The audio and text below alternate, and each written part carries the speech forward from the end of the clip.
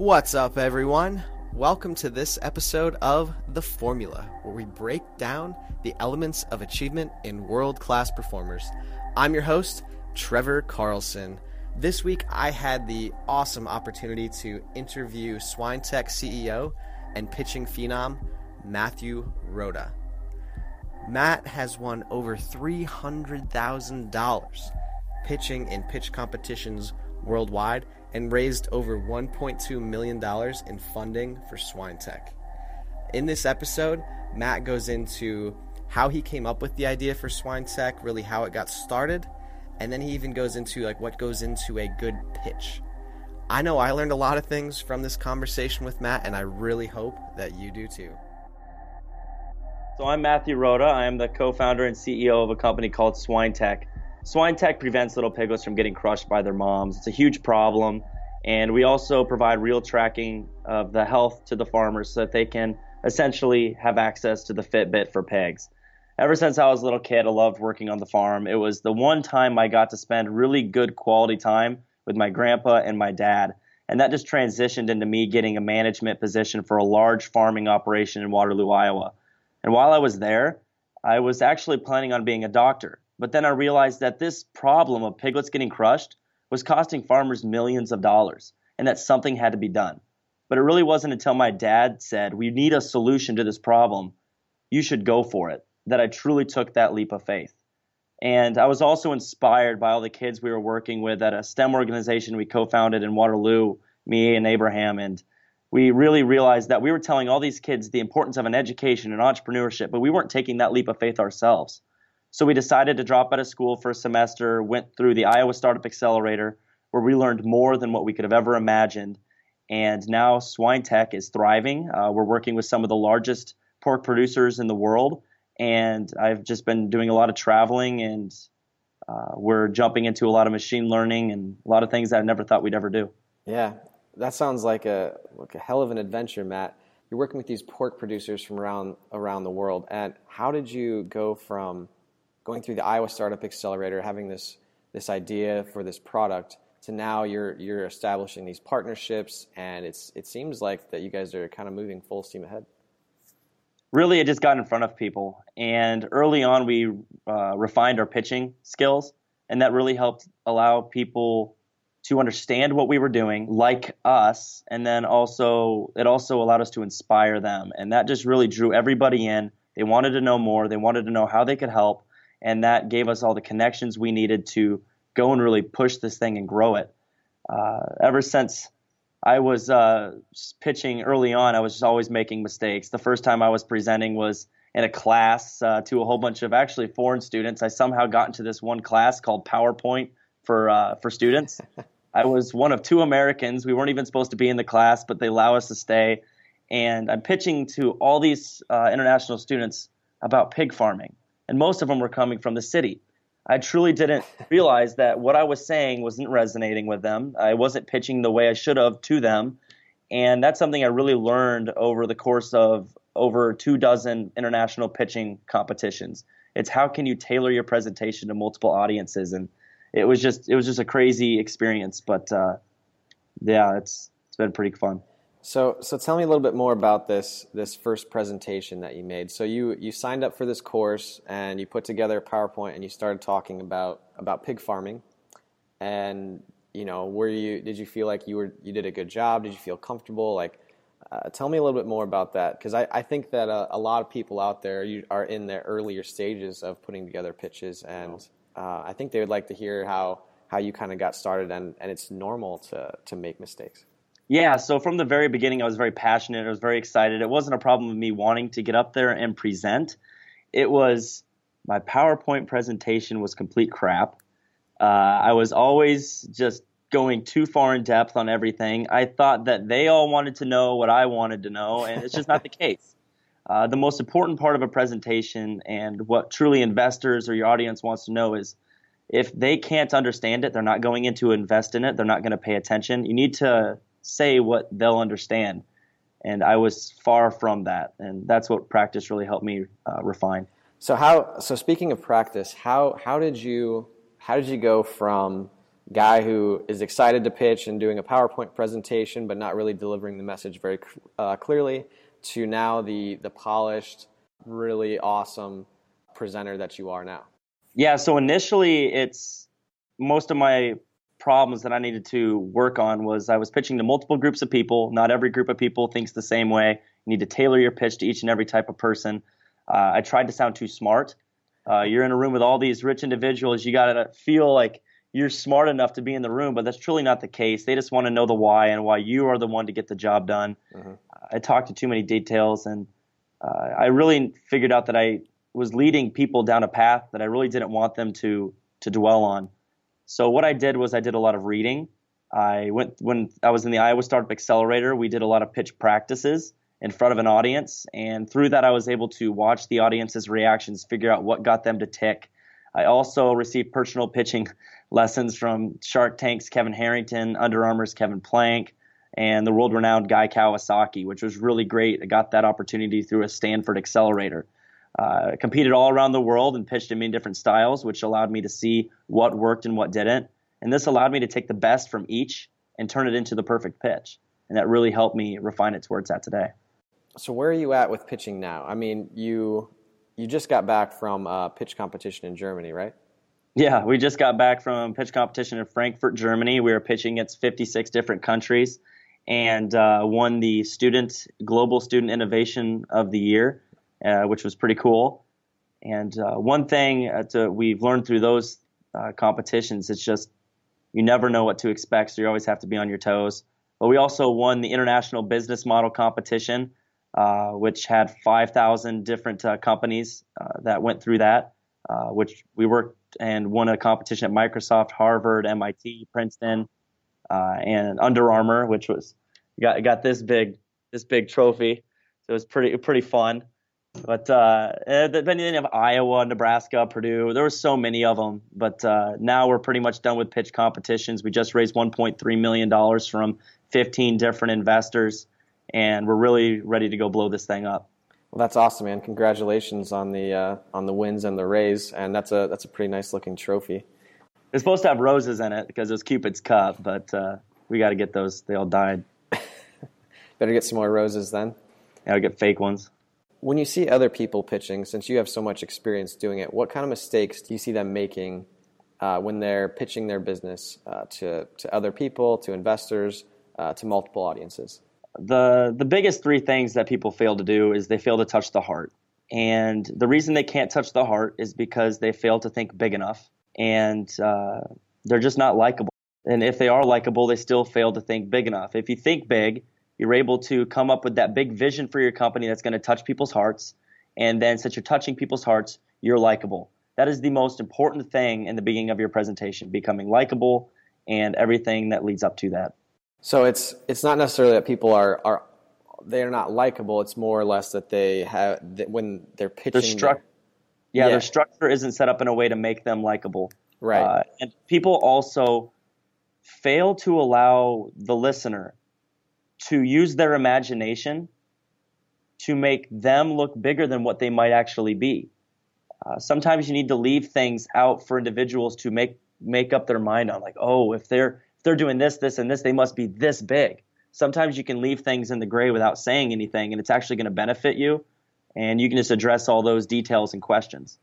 Yeah, I think that makes a lot of sense. It's like talking to people about, like, I have a friend of mine that's been telling me I need to do a better job of explaining why I'm doing something instead of how and what I'm doing. It's almost like if you go into the why, then you can talk about, like, why it's important to you, why it's important to them, versus just saying, like, hey, we make tech for pigs. Yeah. And the next biggest mistake that people do is they pitch in pairs. I have never, ever been to a pitching competition, and I've been to over 25, where a team won that had more than one presenter. People don't want to see that, especially investors. Investors want to know that the CEO knows at least a piece of each and every part of their company. And that's what the judges are looking for. If you bring an extra person in, it shows that you might not know everything about your company, and it also creates dysfunction within the presentation. But it also comes off as disingenuous, because if you have two people, the only way to make it flow well is to have it completely scripted. And people don't want to feel like you're pitching a scripted presentation. They want to know that you're there and they're hearing this from you for the very first time. Makes them feel more important. I couldn't agree more. It's every time I see, like I've been to a few pitch competitions, and every time I see a 2-person team, I'm just always like, oh man, I don't know why, but it just seems like it's something that's very difficult to pull off. Yeah. So since you're now, we're working together and putting together this course on how to pitch. Where do you see the biggest benefit? What do you see the biggest benefits being from somebody who takes this course with you? I think the biggest benefits is the ability to think outside the box. There's a lot of ways to think outside the box, but I've truly found a way in presentations to get out of the norm, create that big picture, big idea, create that vision, inspire others, and also become a very likable individual. People that are, whether they're investors, a boss that you're presenting an idea to, or just anybody in an audience, they want to feel as though they're talking to a very genuine person. And you need to be able to create that big vision, that big picture, but also still feel like you're a genuine individual. And a lot of people fail at hitting all those key points. But that's something that you're going to get out of this course. You're also going to receive the structure, the PowerPoint styles. A lot of people say, okay, this is the best way to do a PowerPoint presentation. Here's the 10 slides you need. When in reality, the best PowerPoint presentations I've seen at pitch competitions or what the investors like in person is truly slides around 35 to 40, something that's always moving. All these people, they don't want to be sitting there staring at a slide. They want change. They want something new. They want to get excited. And how you structure your PowerPoint is going to be able to do that. So I'll be able to show you how to not only make the most of the space on a PowerPoint slide, but then also how to structure it in a way to get your audience excited. I know I'm excited to see this class come to fruition. It's nice for me too, because I've been helping. I've probably helped over 100 individuals, students, or people around Iowa, and people in Peru. I just had a Peruvian company call me the other day, and this will help my time a little bit too. Right. Yeah, you can just direct them to the class and be like, hey, I've already got this out there. So since I've got you on the call today, would you want to give a little sample of maybe like a 30-second pitch of maybe what you use to describe SwineTech? SwineTech helps farmers prevent baby pigs from getting crushed. On average, it will suffocate 4.5 minutes, and this results in the loss of over 116 million piglets that die every single year. So I'm Matthew Rhoda, and I've developed a technology that can reduce this loss by 74%. While I was a little kid, I loved working with pigs, and that inspired me to develop a technology that could fix this problem. My team and I have been working with the largest producers in the world and are helping farmers save millions of dollars every year and are truly trying to feed the world. So we are the superhero pigs have been waiting for. That sounds like a pretty convincing 30-second pitch. So how does that 30-second pitch, how is that different from one, that somebody else would do? So I went through it kind of quick, and it's really different when you're giving it to somebody in person because you have a lot more of that excitement in there and that passion versus computer. Yeah. But what you really want to do is let people know the why. What inspired you to pursue this? Because that inspiration is what's going to get you through all the rough times that you're going to go through. But then you also want to get that tell me more. Yeah. You want them to say tell me more, and by doing that, if you noticed, I didn't tell you anything about our product. If you leave out the product but tell them it's a serious problem, they know the why, and they know that you have traction, they're going to say tell me more. And that's when you really can captivate their attention. So if I'm doing a 67-second presentation, look more like SwineTech helps farmers prevent baby piglets from getting crushed to death.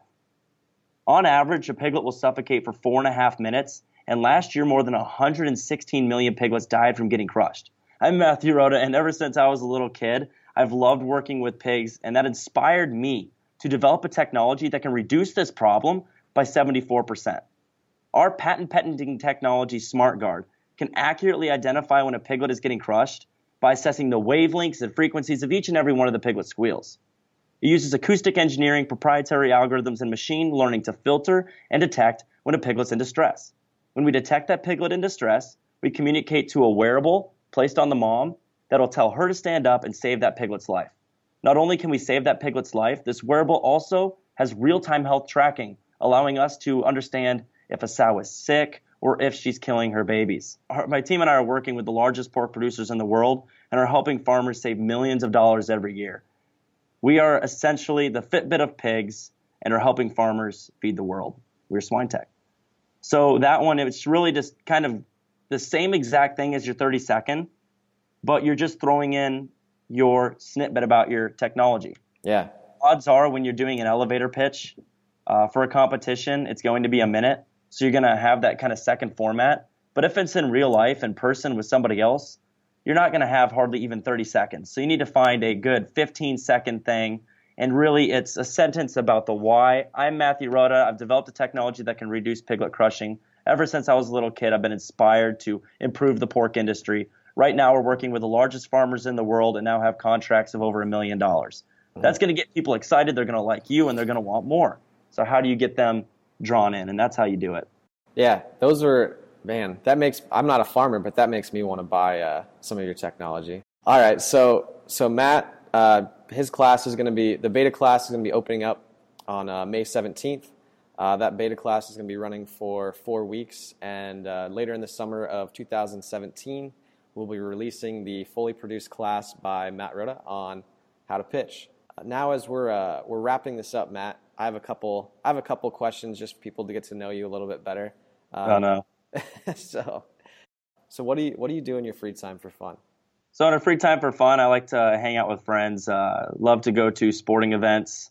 Love NASCAR, which is kind of odd for people in Iowa. People think Iowa or NASCAR, Iowa, but no, I'm actually the oddity, and I love it. So I'm always keeping up on sports, and especially NASCAR, and always to improve other aspects of my life. Just I like working out and doing things like that. So do you ever feel like that between NASCAR and farming that you kind of you fit the Midwestern stereotype maybe a tiny bit? A tiny bit, yeah, I do, for sure, for sure. So you spend a lot of time on the road traveling, whether it's planes or cars or trains. So what's your go-to jam right now when you're on the road? Man. So I don't speak very good Spanish. I'm actually really bad at Spanish, but Abraham will listen to music and I get sucked into that Latino music like Despacito, Bailando, Danza Kuduro, stuff like that. Just for you to be like, oh, I have no idea what they're saying, but woohoo. Yeah. When I'm working, I like to listen to country. It just depends on what I'm doing. Yeah. Do you have a specific country song that stands out right now?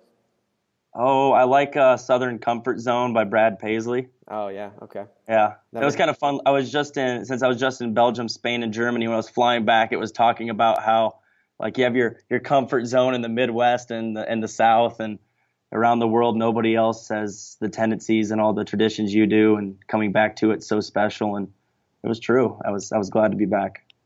That's awesome. It sounds like it hits home for you then. Yep. So what is something that you've learned this week?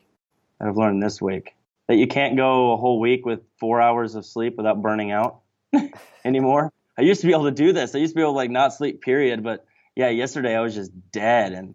And Abraham, he was going on a lack of sleep all week too, and he was sick yesterday. So I got to take better care of myself. So I'm learning some of that the hard way as we're going through some of these busy weeks as of late. You're gonna have to write a book on all this sometime about all your travels and pitch competitions around the world. I think you've had a pretty unique experience. And in the back, you can be like, here's things you don't do. Like you don't skip sleep for weeks at a time. Yeah. Last question, and then we'll wrap this up. What did you want to be when you grew up? I know you talk. I mean, you grew up on a farm and whatnot, but did you have like a secret occupation or career or something that you wanted to do growing up? The dream job? Yeah. So my dream job ever since a little kid was I wanted to be a race car driver, believe it or not, which is why like these things are so awesome because you see them on the TV, these big cups, and it's like, I got one of these things. But really, to do that, you have to have a rich family. I do not. You just need a lot of opportunity, and that's what actually pushes me to do what I'm doing every single day in this. I mean, obviously, I want to help the industry, help my family, help the world. But I hope for this to be able to fund my dream so that when I'm 26, 27, I might be able to go race sprint cars and see what happens. I mean, that's why I got this picture up here of my favorite race car drivers as inspiration so I can keep pushing because I'm going to try to do it someday. That's awesome. Well, hope that you get to achieve that dream someday. I mean, it'd be hopefully you have as much success on the racetrack as you do presenting to large audiences.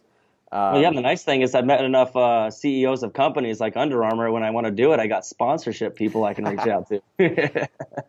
Yeah. Pitching helps with sponsorships too. You got to convince them that you're the right person for them to put their name on, right? Yeah, that's a good point.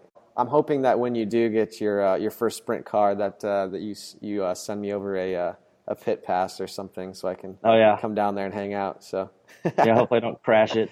Right, that'd be bad. All right, Matt. Well, I appreciate you taking the time to stop in today, and look forward to chatting again soon. Well, ladies and gentlemen, that is a wrap. If you would be so kind, you will find a link down in the show notes. That link is going to take you over to iTunes, where, if you'd like to, you can give us a 5-star review. Now, giving us a 5-star review helps us to rise up in the ranks on iTunes and for people like you to be able to find our show.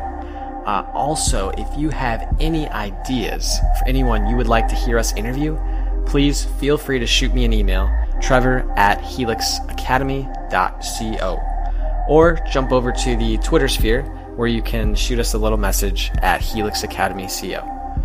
Thanks again for tuning in this week, and I look forward to seeing you or having you tune in to listen next week. Thanks, everybody.